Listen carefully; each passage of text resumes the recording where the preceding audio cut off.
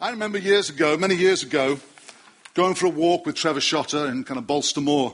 Sometimes many years since we've done that together. In fact, many years since I've done a long walk, actually. But we went for a long walk together, and Trevor, being the way that he is, he had a map. He was really organized, and he had a map. And I remember at one point him saying, we kind of got a little bit lost, weren't quite sure where to go next. So he's looking at the map. And I remember, you may not remember this, Trevor, because he said, now, we've just come along here, and he just pointed out to the way that we've come and put out where that is on the map. And I'm thinking, I didn't say this, but I'm thinking inside, yeah, I know where we've just been, Trev. I mean, I can see that. I know, I've just done it. But I want to know where I'm going. But Trevor, because he's so much wiser than I am, realized that if you're going to know where you're going, you need to be able to look back sometimes and see where you've come from, see where you've been, okay? And so because of Trevor did that, we found our way and made progress. Thank you, Trevor.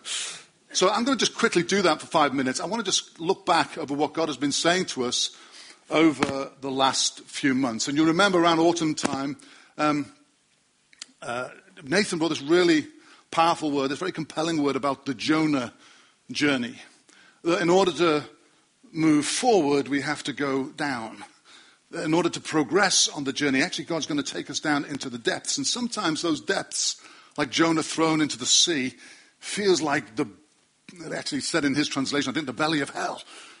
Okay, it feels like it can feel painful at times. And we looked at this whole issue of death, but from death comes resurrection.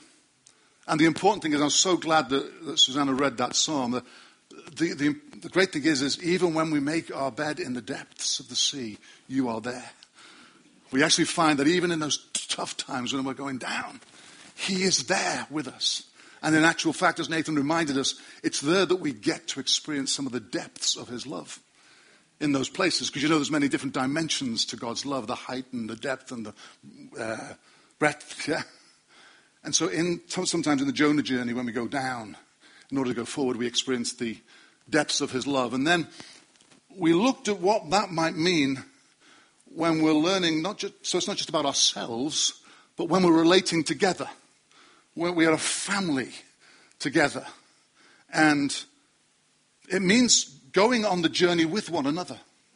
And you remember Dan and Ruth put this great word about the time when they were in pain, but to have people who could sit with them in the pain and not try to fix them, certainly not judge them, not try to counsel them, not give any platitudes about it's all going to be well, but just sit with them and be present with them on their journey.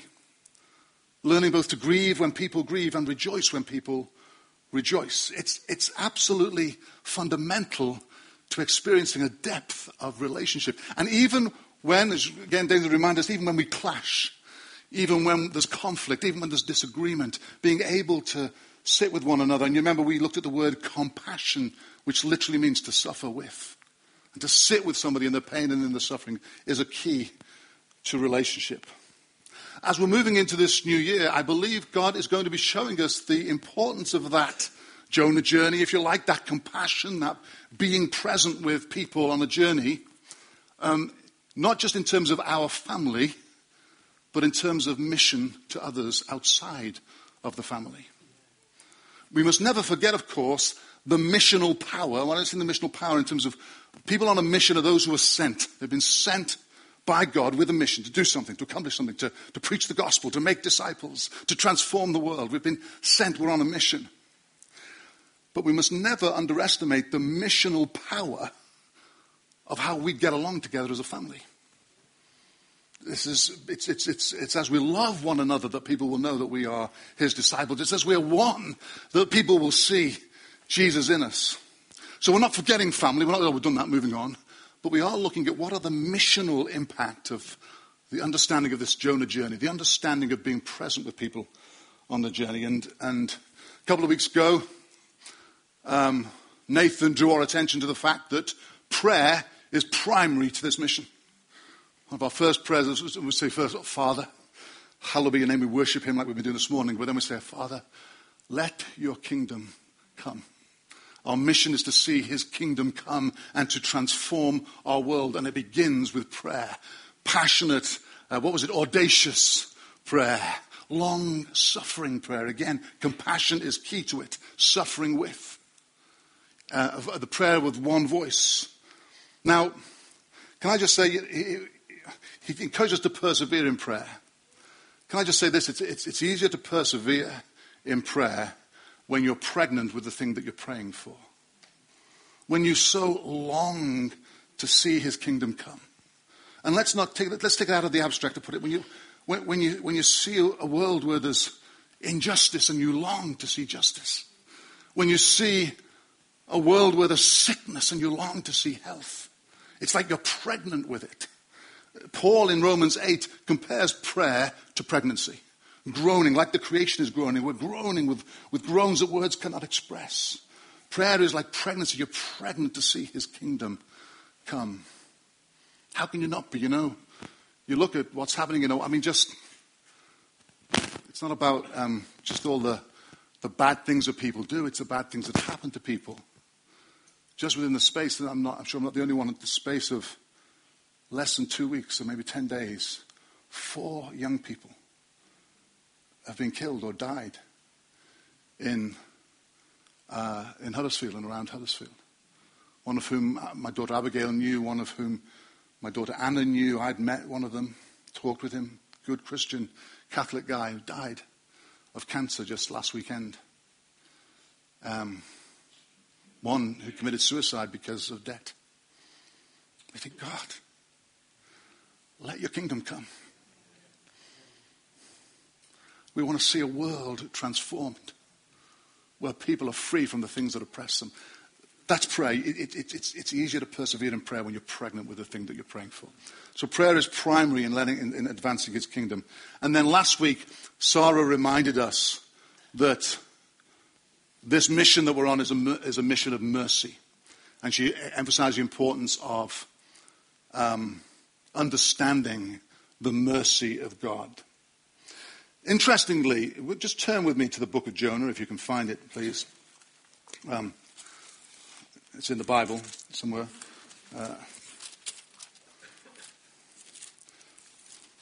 I've just lost it myself, actually. It's fallen out of my Bible. Whilst you're looking and whilst I'm looking, I was really intrigued and blessed when... That's after Obadiah. Now I've got to find Obadiah. I was really blessed when Nathan started talking about Jonah and the Jonah journey. Because Jonah was the book of the Bible. When I was at my lowest of the low about a few years ago, Jonah was the story that God really ministered to me through. And so I was really interested to hear what he had to share about that. And of course, he focused on the Jonah journey being about the going down into the sea and coming back up again, which when Jesus said to the Pharisees, the only sign you're going to be given is the sign of Jonah, that's what he was talking about. You're going to experience death and resurrection. Some things that you're holding on to have got to die in order for a whole life in a new dimension to come. And you've got to learn the principle of taking up your cross, of dying in order to live. But actually, when you look at the whole story of Jonah, interestingly, given what Sarah was talking about mercy last week, Jonah actually is a guy who struggles with God's mercy. I was going to give you a little video introduction to the Bible Project. One was too long, so I was going to try and find a little one about introducing you to Jonah. But you know what? They all get it wrong. They all say this. They all say, oh yeah, Jonah was the guy who was used to preaching good messages, and then God gave him a bad message to preach that was going to be really hard, and so he ran away. That's not true. You look at it. Jonah ran away, we found out at the end of the book, because he didn't want God to forgive the Ninevites. God sent him to the Ninevites, and Jonah knew, well, I'm going to preach them, and then they're going to repent, and you're going to have mercy on them, you're forgiven. And he really, really struggled with that. He wanted God to punish the Ninevites. This was a guy who's running away from God because he struggles with God's mercy. He'd rather die than see God forgive his enemies. And so we are sent, I believe, on a mission of mercy, and yet here is a prophet who struggles with mercy. I want us to learn something from him. You remember, just for the quick recap, not everybody might remember it, but he tries to run away from God. gets on a ship. Of course, God sends a storm. They realize it's because Jonah's running away from God, so they throw him over the sea, and then he doesn't really repent, actually, but he says to God, okay, I'll do it. And so God has the whale vomit him up onto the beach. And so then he goes to Nineveh, preaches a short message, which is basically, you're all going to be destroyed. And apparently in the Hebrew, it's just 5 words. That's all it is. You're going to be a short message. You're not going to get one of those from me this morning, okay? I'm just saying. Short message. He walks away. Sure enough, God forgives them. He's sulking under a tree, saying, basically, I want to die. God provides this tree, this vine for him. So at least I'll get him some shade from the heat. And then God sends a worm to eat the tree. So now he's still back in the heat again, and he's all moaning about the worm, why you destroyed the tree. And then God says, well, aren't people more important than trees? You don't want me to forgive the Ninevites, or you're all worried about the tree? And the story ends there. Why? Because God is testing us. So are there any times when you may not be quite as bad as Jonah, but when you've judged who deserves God's punishment, who is unrighteous, and you've really got a problem with them being blessed, especially if you're struggling? No, you wouldn't think like that at all. Any of you, of course, because you're all so spiritual, I know. Do I need this? Okay. Shall I take this? Thanks, Matt. You wouldn't do all that because you're unspiritual. But you're very spiritual. I mean, not unspiritual. You're so spiritual, you wouldn't think like that. But do you know what, folks? This whole way of thinking of us and them is absolutely fundamental to humanity. We all think like this. And it's hard to break out of it. There's us, and we draw a line. There's us, and we're all the goodies. And there's them on the other side of the line, and they're the baddies. And we judge them. It's called tribalism. And it's one of the fundamental problems to our world, one of the fundamental sins in our world. Now, you may not think you're particularly guilty of that, but I believe judging others comes very, very easy. It comes as easy as breathing to us, to be honest with you. And it's easy to be a Pharisee. Just remember, it's easy to fall into being a Pharisee. And even, this is what I want to tell you, I want to go after the whole us and them mentality. I've got a great book on my shelf. Well, it's not on my shelf, it's on my Kindle. I've got a great book all about this. And the last chapter, he says, the last chapter is called Us and Them. And it's the only book I've got which there's only one line in this chapter. And it says, there is no them, there's only us. That's the whole chapter. I want to encourage you to think that way this morning, to really think about it. Because here's the thing. Even when we don't want to judge, we can still think in terms of us and them. Even as Christians sent into the world to see people saved, we can still think mistakenly in terms of us and them. We're the saved us who are all sorted. And they're the unsaved them who need rescuing. And if we're not careful, even though there's a good intention there, we get into us and them thinking. So I think God is going after that. I think God is getting us to think in terms of us. Now, don't get me wrong.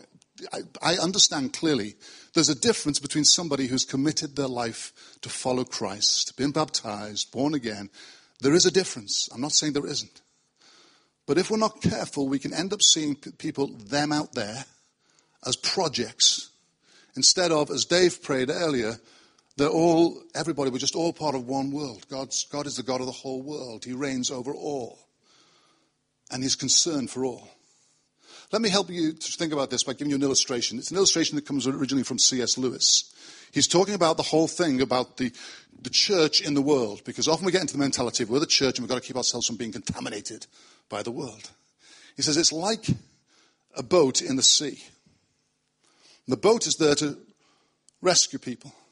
Now, if the sea gets in the boat, that's a problem. The boat's going to sink.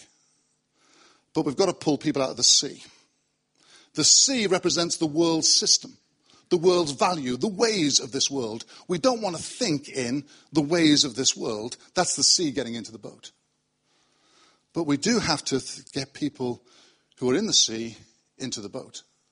And if we're thinking more in terms of like we've got our little castle here, and it's whether you get in or out, whether you've become one of us now, not one of them, or whether we think of actually we have mercy on those who are in the sea because we were once in the sea.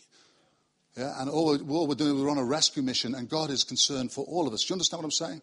The thing is, some people may be swimming in the sea quite happily. Swimming away from the boat, they're quite happy in the sea. Can't do anything about that. Other people are swimming towards the boat. They may not be in the boat yet, but they're swimming towards it. And some people here, we've got to be careful. Some people are swimming towards the boat, but they're thinking, they look at the people in the boat and the way they behave, or their attitudes towards them who are out of the boat. You're non-Christians. You're the wicked. You're the unbeliever. And they think, you know what, I'm better off in the sea. I'll stay in the sea. Now, they're not. But our attitudes and our behavior can cause people to think that way. Do you understand what I'm saying? So I want to go after them and us, and I want us to learn. You're going to have to read the story of Jonah on your own, by the way. I haven't got time to read it all now. So read it on your own at some point and think about these things.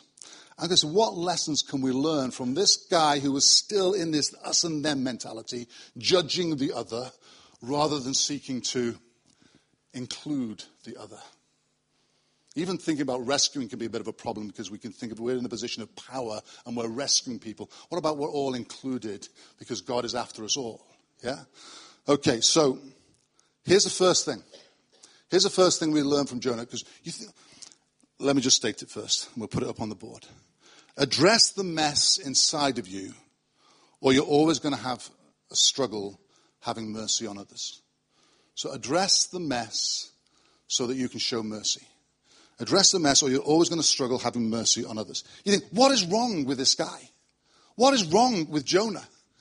He's like, no, God, you want me to go and preach to the Ninevites? I'm not going to do it. I'm going to run away because I can't bear the idea that you are going to forgive somebody, these wicked Ninevites. I can't bear the idea. I'm going to run away. And he actually says he runs away from the presence of the Lord. And you're thinking, haven't you read Psalm 139 that Susanna just read out to us? Haven't you read it? Because it says there, even if I make my bed in the depths of the sea, you are there. Even if I go to the far side of the ocean, you are there. He's supposed to be a prophet. And he's running, he thinks, from the presence of God. What is wrong with this guy? He's got issues. By the way, the Bible Project, which I told you about, their overview, they talk about Jonah being a mean and nasty prophet. I don't think he's a mean and nasty prophet. I just think he's a messed up prophet. Same as all of us. That went down well. He's just messed up and broken like the rest of us. It's true, isn't it? Just differing degrees. And if he's going to be in a place where he's not wanting the other judged and destroyed, he's going to have to let God work on the stuff that's going on inside of him. And please don't misunderstand me. I'm not talking about get everything sorted before God can use you. I mean, this is the story here is God's trying to use him. He's in a total mess, and God still wants to use him. So I'm not saying that. I'm not saying you've got to get yourself all sorted. In fact, actually, I've said earlier that this story of Jonah really, God used it to minister to me when I was at the lowest of the low. It was at a point where, and I thought God was punishing me. I thought everything was falling apart. And I was working in a school at the time. And if I'm honest with you, I was not a good witness at times. I wasn't. And yet, I had some of the best, most honest conversations with people and formed connections with them from that place of pain and mess. And now that's not an excuse to stay in that place. But don't pretend you're not in that place when you are in that place. Be real. People are looking for authenticity, for people who are real. And I've formed connections that I still have now with people who are not of faith or didn't quite know where they were in faith in that time. So I'm not saying you've got to be all sorted out. I am saying, though, and I'm going to be even more vulnerable here and expose myself a little bit. Sorry, I shouldn't have said that. I didn't mean it like that. I'm sorry. That was not a good choice of words. But I'm going to be vulnerable before you. And I'm going to be vulnerable for you and say, look, this is an ongoing thing. This is not about getting sorted out once and for all. This is an ongoing thing. So just recently, and this is what I'm talking about work on yourself, work on the inside of you. Just recently, in the last 2 weeks, I've had 2 emails, separate occasions, 2 emails, which when I got the emails, something happened. I just got very fearful. I found myself reacting. I was anxious. I was thinking this and I was thinking that. And I thought, and I had to, well, in one case, I managed to do it. I had to step back and say, what is going on inside of me? Why am I thinking like that? There would have been a time when I would react and then act out of that reaction and make a mess and do damage. I'm learning too slowly to say, hang on, what's going on inside of me when I find myself reacting like that? I'm talking about doing that when we all have to do it all of the time. Address the mess. Face the shadow. The emotions, my friends, are the language of the soul. What are they saying to you? What's your soul saying to you? Be prepared to, in an ongoing lifestyle way, face your shadow, address the mess inside of you so you can have mercy. The Bible says, love your neighbor as you love yourself. You can't love your neighbor until you're loving yourself. And that doesn't mean all narcissism, aren't I wonderful? That means knowing that God loves you so much, you're able to face your shadow. You're able to face the stuff that's going on inside of you because you know that you're loved and you deal with it and you're honest with God about it. It's going to be difficult to go on this mercy mission effectively if we're not addressing the mess that's going on inside of us. And we have a radical self-awareness. And we engage in what has been called by one writer beneath the surface discipleship. Discipleship is not just read your Bible, pray, go to church, pay your tithe. Discipleship is allowing God to get right into the depths of you. Address the mess inside of you so that you can have mercy. Here's the second thing, and I want to move on this one quickly because the third thing is what I want to just leave you with. First of all, it's as we reach out to individual people, we're not reaching the masses. We're not just reaching the town. We're talking about touching the lives of individual people. And when we do that, always think in terms of mercy over judgment, compassion over punishment. You see, I thought, and probably Jonah thought, when God sends a storm, it's like he's punishing. God is not punishing Jonah, he's pursuing him. There's a difference. He's not punishing him, he's pursuing him. He wants him to face up to the stuff inside of himself so that he can be effective as the sent one, as the one on a mission. He's not punishing him, he's pursuing him. Jonah realizes, and he says it at the end of the book, read it for yourself. He says, the reason I didn't want to go preach is because I know you are a God of mercy and you would forgive them. He says, I know that you are slow to anger and abounding in love. He knew this, he just couldn't deal with it. He knows that he was a God of mercy. You know what? Some people, some Christians, are more concerned about calling out sin in others and in society. We must call it sin. Why must you? They're more concerned in calling out sin than they are in following the Jesus they say they follow, who was a friend of sinners. In other words, he walked with sinners. He wasn't concerned by saying, well, this is sin, that's sin. You can't separate the whole idea of sin as an abstract. You have to walk with individual people and as they follow Christ and allow the Holy Spirit to convict them and walk with them in that journey and be present to them and love them in that journey. It's not about calling out. Jesus was a friend of sinners. Can I just say this? Most people know that they are sinners. I mean, they may not use that word these days, but they know that they're broken, messed up. They live in a messed up world. They know that they're guilty. Most people know that. They don't need to know that they're sinners. They need to know the mercy of God, that he does not count their sins against them. That's the good news that we've been given to preach. And even those who don't realize that they're sinners, guess what? The Bible says this, the Holy Spirit has been sent into the world to convict people of sin. It's his job, not yours. Some people say, I want that job. Yeah, I'd like that job, please. Holy Spirit, thank you. I'll leave that to me. I feel the call. I want to say who's a sinner. Who's bad? That's bad. You're bad. You're on the outside. Some people want that ministry. It isn't yours. And it isn't mine. It's a ministry of the Holy Spirit to convict people of sin. Our job is to go and tell them there's a God who's not counting their sins against them. And some people want to clean their fish before they catch them.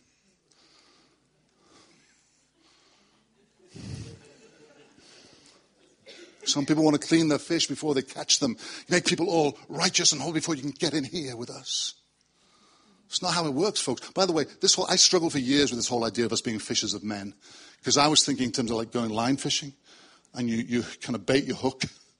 And so we had to try and bait people in and then hook them and then pull them in. And I always struggled with that. That's not good evangelism. Don't do that, please. Don't do that. That's not good evangelism. When you understand in the New Testament, fishing was like this big net fishing. The whole net. There's a wideness. I can't do it because of this. There's a wideness to God's embrace, to his ingathering. You remember the time when Jesus did a miracle with a net and they pulled in a whole big net of fish. They've been fishing all night and not caught anything. Then he gets a whole net in. Do you remember what happens straight after that? Peter falls down on his knees and he says, God, go away from me, I'm a sinner. You know, the mercy of God, it's the Bible, the psalmist says this, there is mercy with you, therefore you are feared. And just like, again, the Bible says the kindness of God leads people to repentance. It's the mercy of God which will bring the fear of the Lord. Not telling people they're dirty, rotten sinners. It's the mercy of God that causes people to fear the Lord. And to fear the Lord is not to be frightened of him, because we know that the love of God casts out all that kind of fear. But the fear of God is to say, God, I'm taking this seriously. I'm not playing religious games here. I'm taking this, you're really dealing with me. It's for real. And that's what happened to Peter when he saw the generosity, the wide embrace of God's fishing nets, as it were. There is a wideness to God's mercy, as the old hymn puts it. There is a wideness to God's mercy. Our message, my friends, is not a message to tell people they are sinners, but to tell them the good news, that he is a God of mercy and he's not counting their sins against them. By the way, you know, that's Jonah. Jonah goes to the Ninevites, basically preaches this message reluctantly. Basically, a few more days and you're going to be destroyed. I'm going off to sit on the tree and to pray for God to kill me. I say, I'm going to do that now. Guess what happens? The Bible tells us even the cows in Nineveh repent. That's how good a message it is. Even the cows repent. He didn't want it to get, but the mercy of God gets to them even through this reluctant prophet. Okay. Just let me do this one. This is really heavily on my heart. Lord, give me a grace to communicate this well. I'm probably going to have to revisit it at some time. My third point.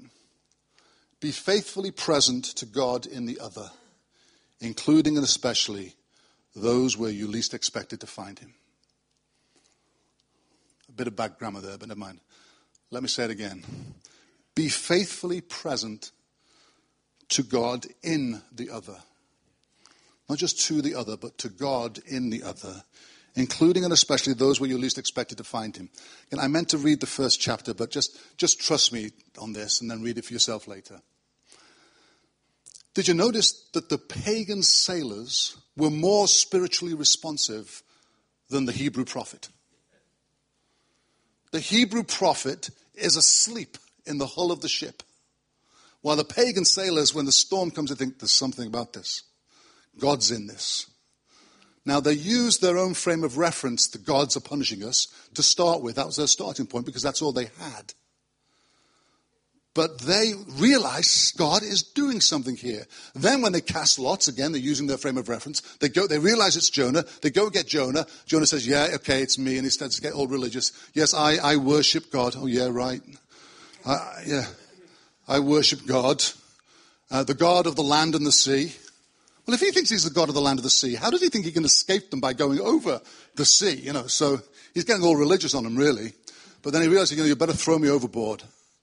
In other words, he's prepared to put his blood on their hands in order to get out of doing what God's told him to do.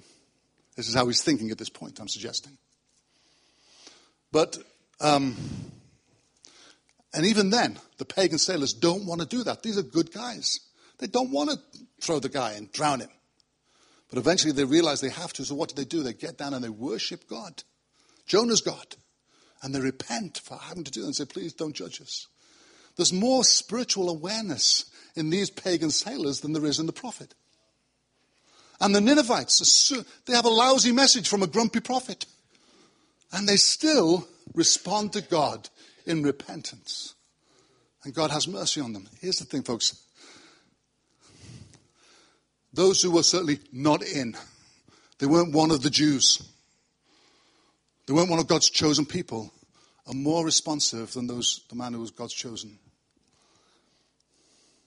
Jesus challenged that whole way of thinking of we're the chosen ones, we're all sorted, all of the time.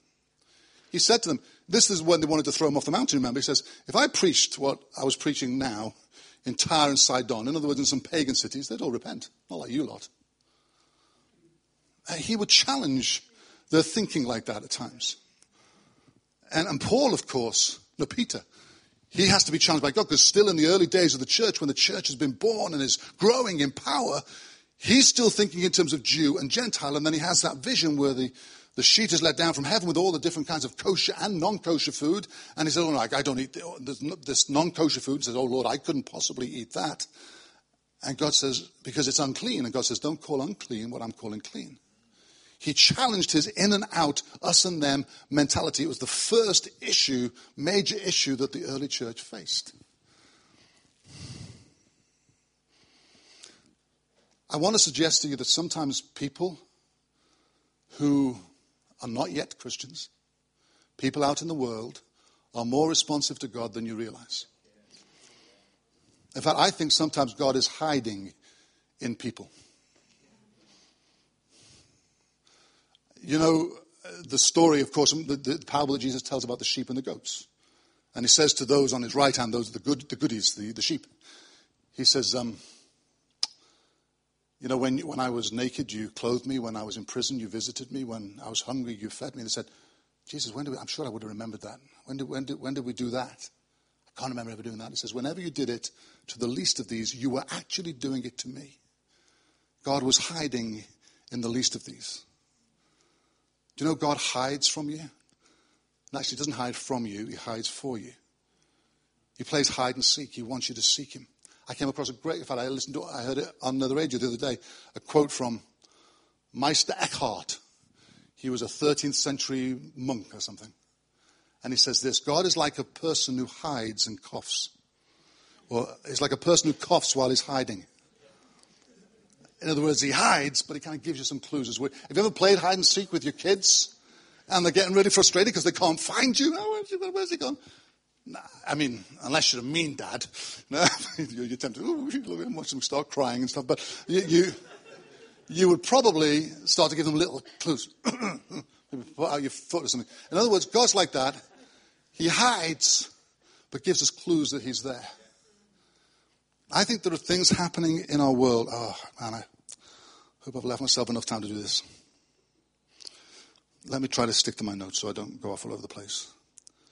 When we learn to simply be present to people, we're not there to judge them. We're not there to fix them. We're not there to convert them.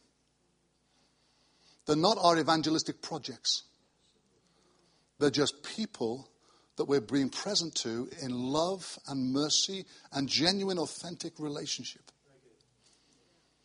Letting them be, they may even be railing against God and cursing God. Fine, you're present to them in that moment, not judging. When we learn simply to be present to people, we may find God in them in the ways we did not expect. This word, faithful presence, I don't know if you remember, it was used by Billy Kennedy when he came in July. And he talked about that he was talking about church, building churches, not just mean growing big churches. And he talked about that small community in Grenfell in London. Do you remember that? And he said they were only a small church, but they were being faithfully present to that community when they needed them.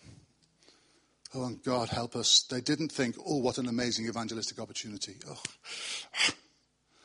it's just people in their pain. We're going to be present to them. We're going to serve them. We're going to love them. That's what faithful presence is. You'll hear me use those terms quite a lot. But my friends, in the world, there are people who are responding to God, and we can end up judging them if we're not careful. For example, there's a whole load of stuff about mindfulness these days, isn't there? Loads of stuff out there about mindfulness. Typical Christian response could be, we don't need mindfulness, we need Jesus. Come on, mindfulness, that's just all mumbo jumbo, that's new age stuff. I think God's in it. Just saying. I think he's in it. I know Jesus is the answer. I get that. But people are waking up to something more. They want something more. You see, everybody created, it's everybody, as somebody said earlier, we're created in the image of God. She wasn't it, Brian? Shouted out, we're created in God's image. Everybody created in God's image. And everybody has a memory of Eden. The Garden of Eden. That's what the world was created to be. We live in a wilderness, but it's meant to be a garden. And there are people out there who are wanting to see the wilderness change into a garden. They may not be Christians yet, but every time they're longing for Eden, every time they're longing for the garden, they're pursuing the same thing that we are. And what those people need is not people to judge them. They need prophets to interpret what they're dreaming about, what they're longing for. You know, folks, we need to have prophets who are interpreting dreams, like Nebuchadnezzar, who was one who was out. He wasn't one of us. He was a tyrant. And yet God gave him a prophet to interpret what he was dreaming about. My friends, there's people out in the world, whether it's mindfulness, I believe right now, in the creative arts world, God is doing something. And Andy Brooks is not here. But Andy, I hope you're listening to this. Andy Brooks, I believe you're an interpreter of dreams in that world of the performing arts and creative arts. In your writing, in your art, you are interpreting dreams because you are valuing what others value when they pursue the value and dignity of every individual, no matter what their race or what their gender. And they are valuing in that, and God has placed you there as a prophet, as an interpreter of dreams. When I speak on TTE on Wednesday, I'm going to tell you, you know what? Don't think just about prophesying in the church. Think about being out in the world, interpreting people's dreams. Because they are responding to God, and they need prophets who can help them to understand what it is that they're sensing and what it is that they're searching for. People need prophets as interpreters of dreams, but instead they're stuck in the hull of a ship asleep. Or they're having a pity party under a tree. Or they're railing against the Ninevites. And prophets should be out in the world interpreting to people what it is that they're searching for. In 2 weeks' time, we've just got time to do this. I'm going to show you a video in a minute. In 2 weeks' time, we're going to have people coming here on a Sunday morning. We're going to worship together for 20 minutes or so. But then we're going to have people coming here, many of whom are not Christians. They don't know where they are in their faith with God, but they're seeing what we are pursuing in many of our projects to see a better town, to see an end to loneliness and isolation, for example. They're pursuing Eden, and they're happy to partner with us. I want to encourage you, don't be saying that it's them, not us. No. It's us as a world together. And we know Jesus, and of course we want to talk to them about Jesus. Of course we want to tell the gospel to them. But we're going to start just by being present to them and valuing them as people, and be thrilled that they want to be part of what we're doing in seeing our town transformed. I want to encourage you all to be there. But we're going to finish with this. This happens every Christmas. I was privileged to help out this last Christmas Day. But we have most of the volunteers who help Charlie and her team on Christmas Day aren't Christians. They're just people who want to see a better world, who want to see the lonely blessed and helped. And somebody took a video of it, and we haven't shown it to you yet. I wanted it to be put off till I preach this Sunday. I hope it's not too far from Christmas, because it's got a little Christmas tune to it. And it shows pictures of all the faces of the people who were there. When I first saw it, I thought, this isn't showing all that's going on. It's just looking at people. But as I carried on watching it, I thought, God is present in these people. To quote something from Les Miserables, to love another person is to see the face of God. I want to encourage you, as you look at this video now, it just only takes about 2 minutes. Just see the face of God. See God in these people. Now, some of them you'll recognize, and because God's all over you, Michelle, but people you won't recognize. And many of them would be what society might call the least of these. Guess what? God's hiding in those people. So we're going to turn the lights off, if that's okay, and hopefully play the video if all is well. And I just want to encourage you to see God in them, and then we'll fellowship together and have coffee.